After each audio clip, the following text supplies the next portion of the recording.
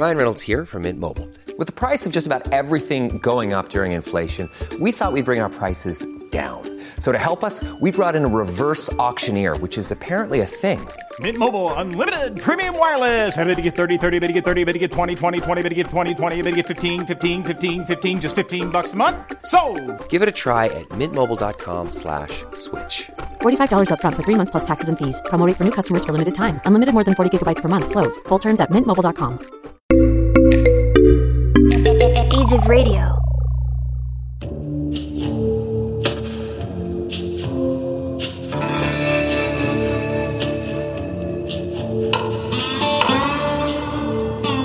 You are listening to Texas History Lessons, a slow walk through Texas history made in Texas by a Texan for everyone, everywhere.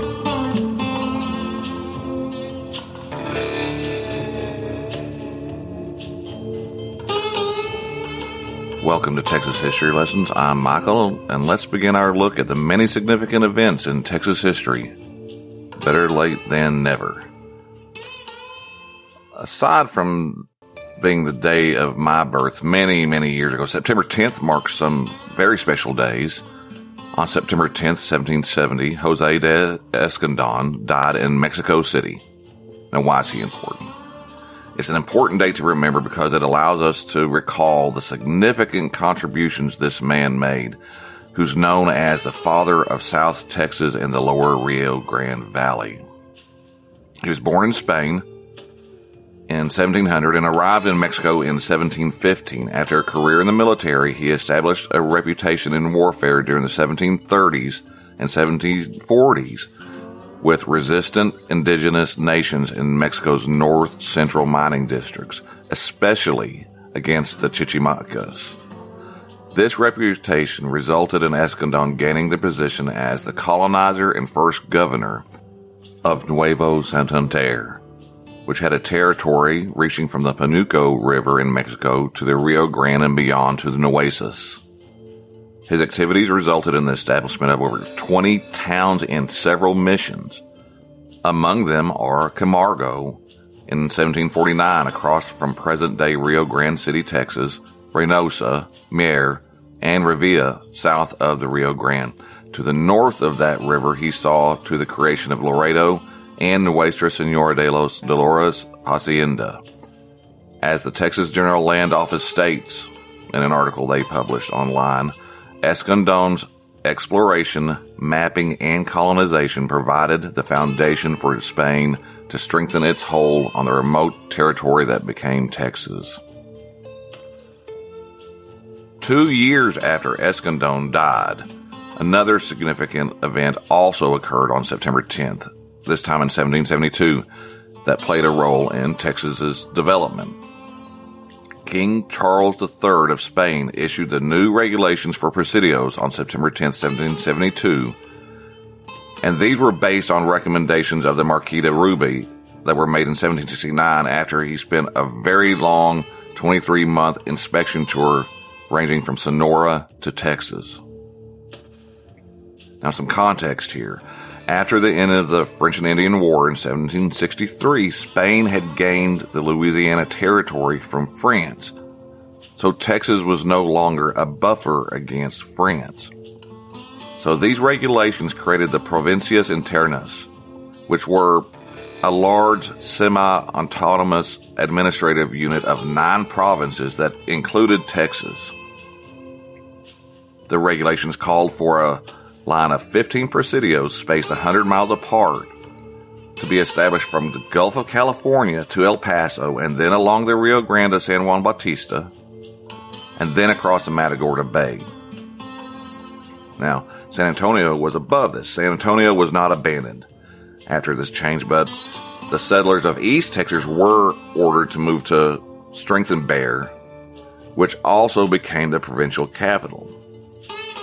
Another aspect of this new policy called for a more peaceful approach to relating with the Comanches and hardening of activities against the Apaches. Instead of being aggressive against Comanches, they were going to try to just have a better trade-based relationship with them, kind of more along the lines of the French approach, which they had in their territories.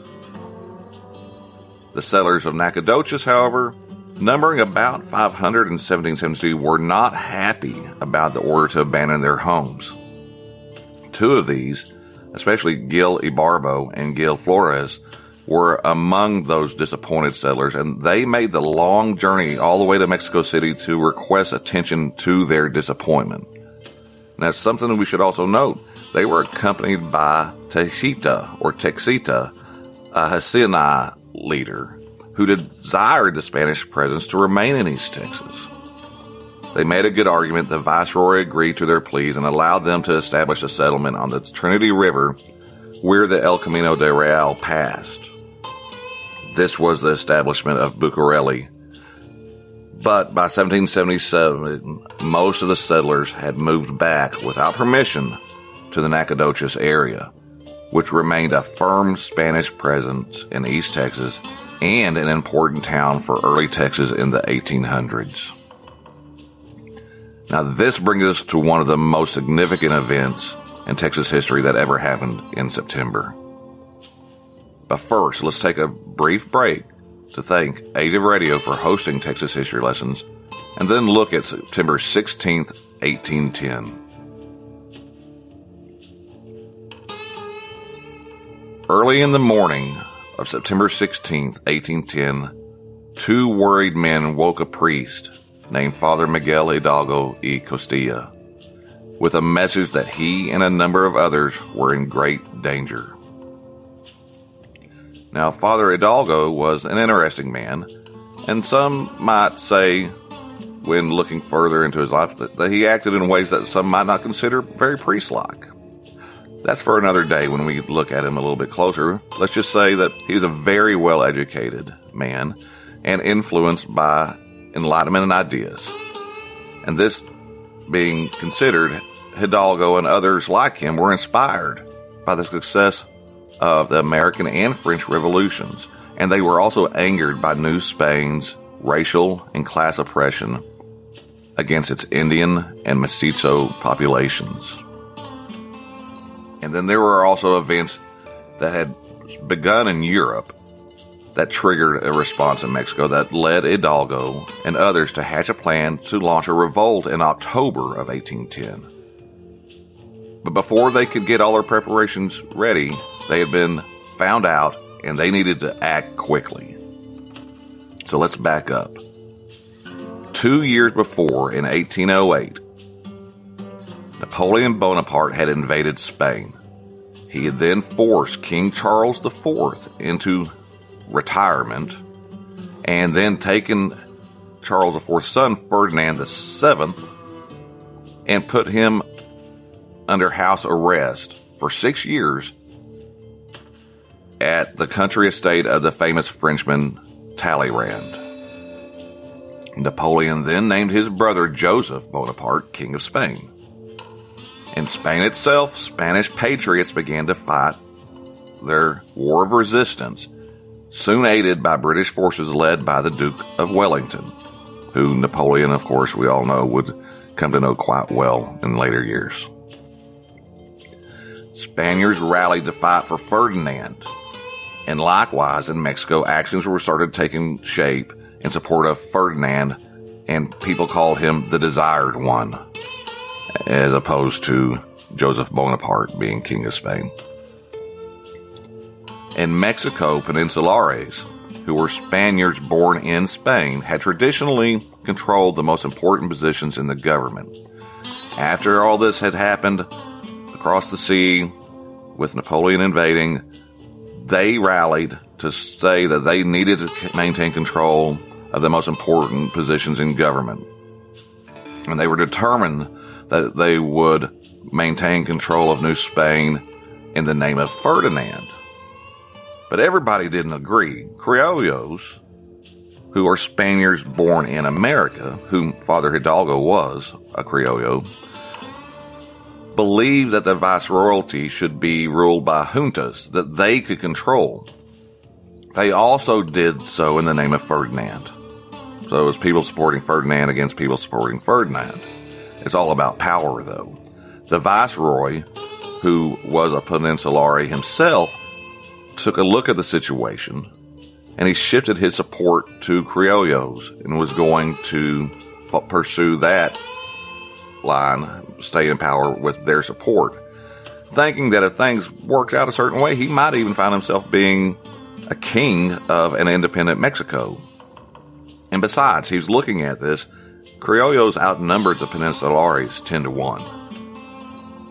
Unfortunately for the viceroy, a small group of Peninsulares learned of his plan, and they attacked the viceregal palace on the evening of September 15th, 1808, arrested him, and prepared to send him back to Spain.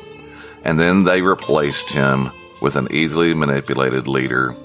This was followed by Peninsulares starting a campaign of arresting Criollo leaders that stood in opposition to them.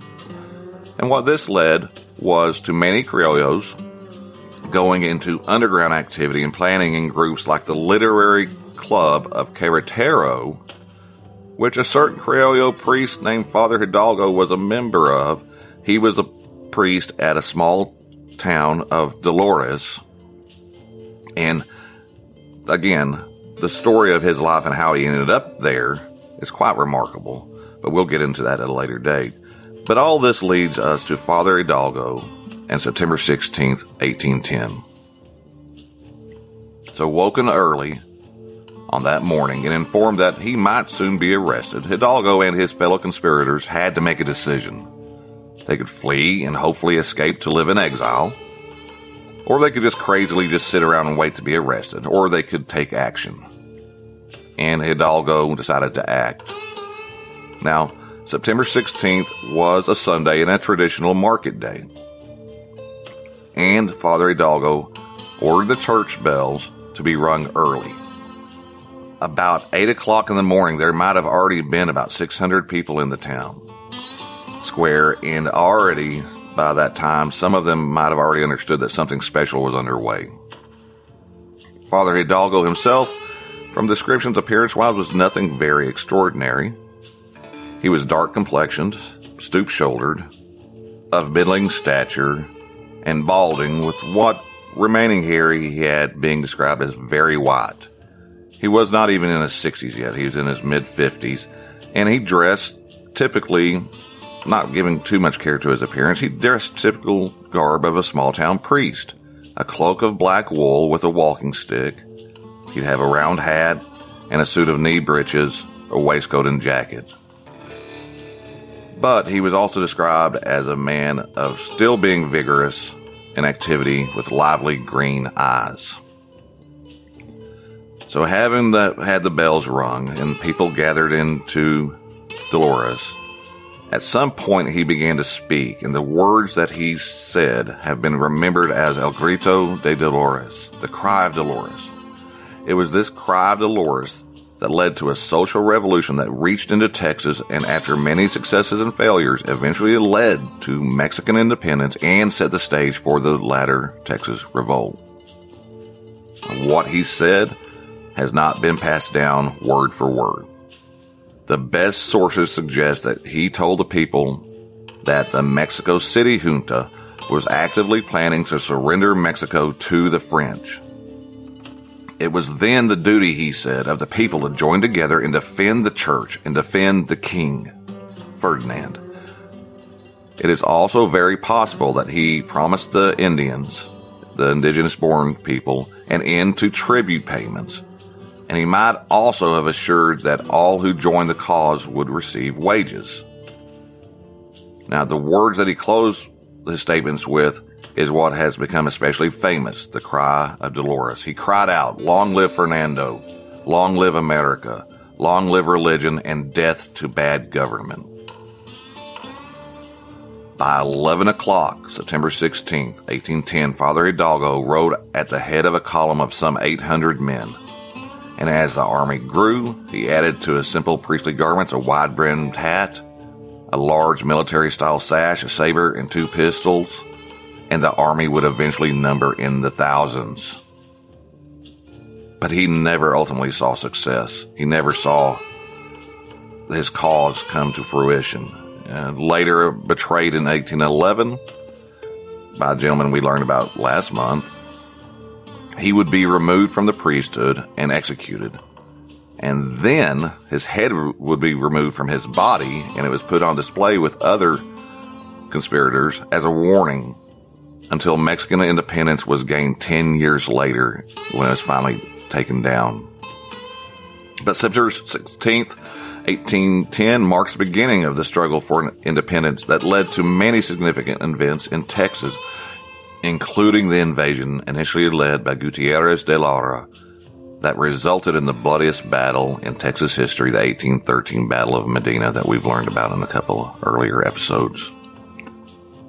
Often heralded as the father of Mexico, I would be remiss if I didn't mention that others have criticized Hidalgo's leadership and decision-making. One historian, Timothy Anna, going so far as stating Hidalgo accomplished nothing. Now, a lot of others strongly argue against this, but we will be learning more about these events in the future. Some people would like to argue about what if this had happened and what if this had happened or something else had happened. What we do know, however, is that this event led to the events that eventually resulted in the rise of Antonio Lopez de Santa Anna and the Texas Revolt of 1836 and the establishment of the Republic of Texas and then statehood within the United States of America. Many years later, after Mexican independence, Mexican President Vicente R. Guerrero issued the Guerrero Decree on September 15, 1829.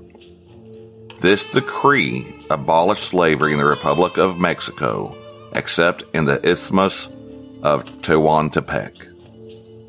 News of the decree reached Texas on October 16th, but the political chief in the Department of Texas, Ramon Musquiz, withheld its publication, believing that it violated colonization laws, which his residents in Texas would have strongly agreed with. Despite this action, Texans were worried enough they sent a petition to the president requesting an exemption. On December 2nd, the Mexican Minister of Relations announced that no change would be made respecting the status of slavery in Texas. That all being said, even though the decree was never acted on, Texas colonists did grow increasingly concerned that under Mexican rule, they might someday lose their ability to have slaves. Revolution did come, and after becoming a state, Texas became the fastest growing state in number of slaves in the 1850s. And it was then, after this, their fear of losing their slaves finally came true with the outcome of the Civil War. Right eventually did win out. Now let's close the episode out with a few more important dates in Texas history. On September 5th, 1836, Sam Houston became the first president of the Republic of Texas. He defeated a gentleman named Henry Smith, who had been the governor of the provisional government, Mirabeau B. Lamar, who we'll learn a lot about in the future, who would be a really big, strong political opponent for Houston for several years. And he also beat none other than Stephen F. Austin, the man who oversaw the first legal settlement in Texas by citizens from the United States in the early 1820s. Now, during the years of the Texas Republic, things were never really at ease between Texas and Mexico. Mexico never acknowledged Texas' independence. A case proven by the events of September 11th, 1842, when Mexican General Adrian Woll captured the city of San Antonio with an army of about 1,200 soldiers. Texan troops repulsed Woll's force at the Battle of Salado Creek on September 18th, and Woll eventually withdrew to a hero's welcome with his army to Mexico. He was promoted to Major General and received the Cross of Honor. Texas, in turn, reacted with the Somerville and Muir expeditions, something that we can look forward to learning about later on. On September 3rd, 1895, the last surviving signer of the Texas Declaration of Independence, William Carroll Crawford, died visiting his son in Erath County. Had he lived another 10 days, he would have celebrated his 91st birthday. 1895, just on the cusp of the 20th century. It's amazing how closely we really are to events that happened, what a lot of us realize and consider a very long time ago. And as always, as we always want to remember, September 8th, 1900 was the day that the famous and catastrophic hurricane devastated the city of Galveston. And as we've learned in earlier episodes, this event led to many significant changes for the future of not only Galveston, but also Texas and city government throughout the nation. Well, thanks for listening. That's going to wrap it up for this episode. And special thanks to Ron, Jay, Kay, Brenda, Tim, Josh, Johnny, and Rayma for their support on Patreon. Their generosity provides great assistance researching and recording Texas history lessons. Don't forget to listen to the Wild West Extravaganza podcast and the History Cafe podcast. And for any Texas music lovers out there like me, be sure to give Hymns of the Highway podcast a listen. Speaking of music, go check out Zach Welch's new song, Ada. If you're a fan of a band like Lucero or Drive-By Truckers like I am, that's going to fit right in your wheelhouse, and you're going to enjoy the heck out of it and look forward to more music from him, hopefully coming soon. And remember, as always, listen to THL Spotlight artist Mondo Salas's music wherever you enjoy good music. He's still hard at work on the new album, and he and his wife also had a baby this September. Congratulations. And congratulations to Josh and his family. They also recently brought a new member of their family into this world. And so let's end the podcast with another of Mondo's songs I love. Take care of yourself, take care of each other, be kind. Adios.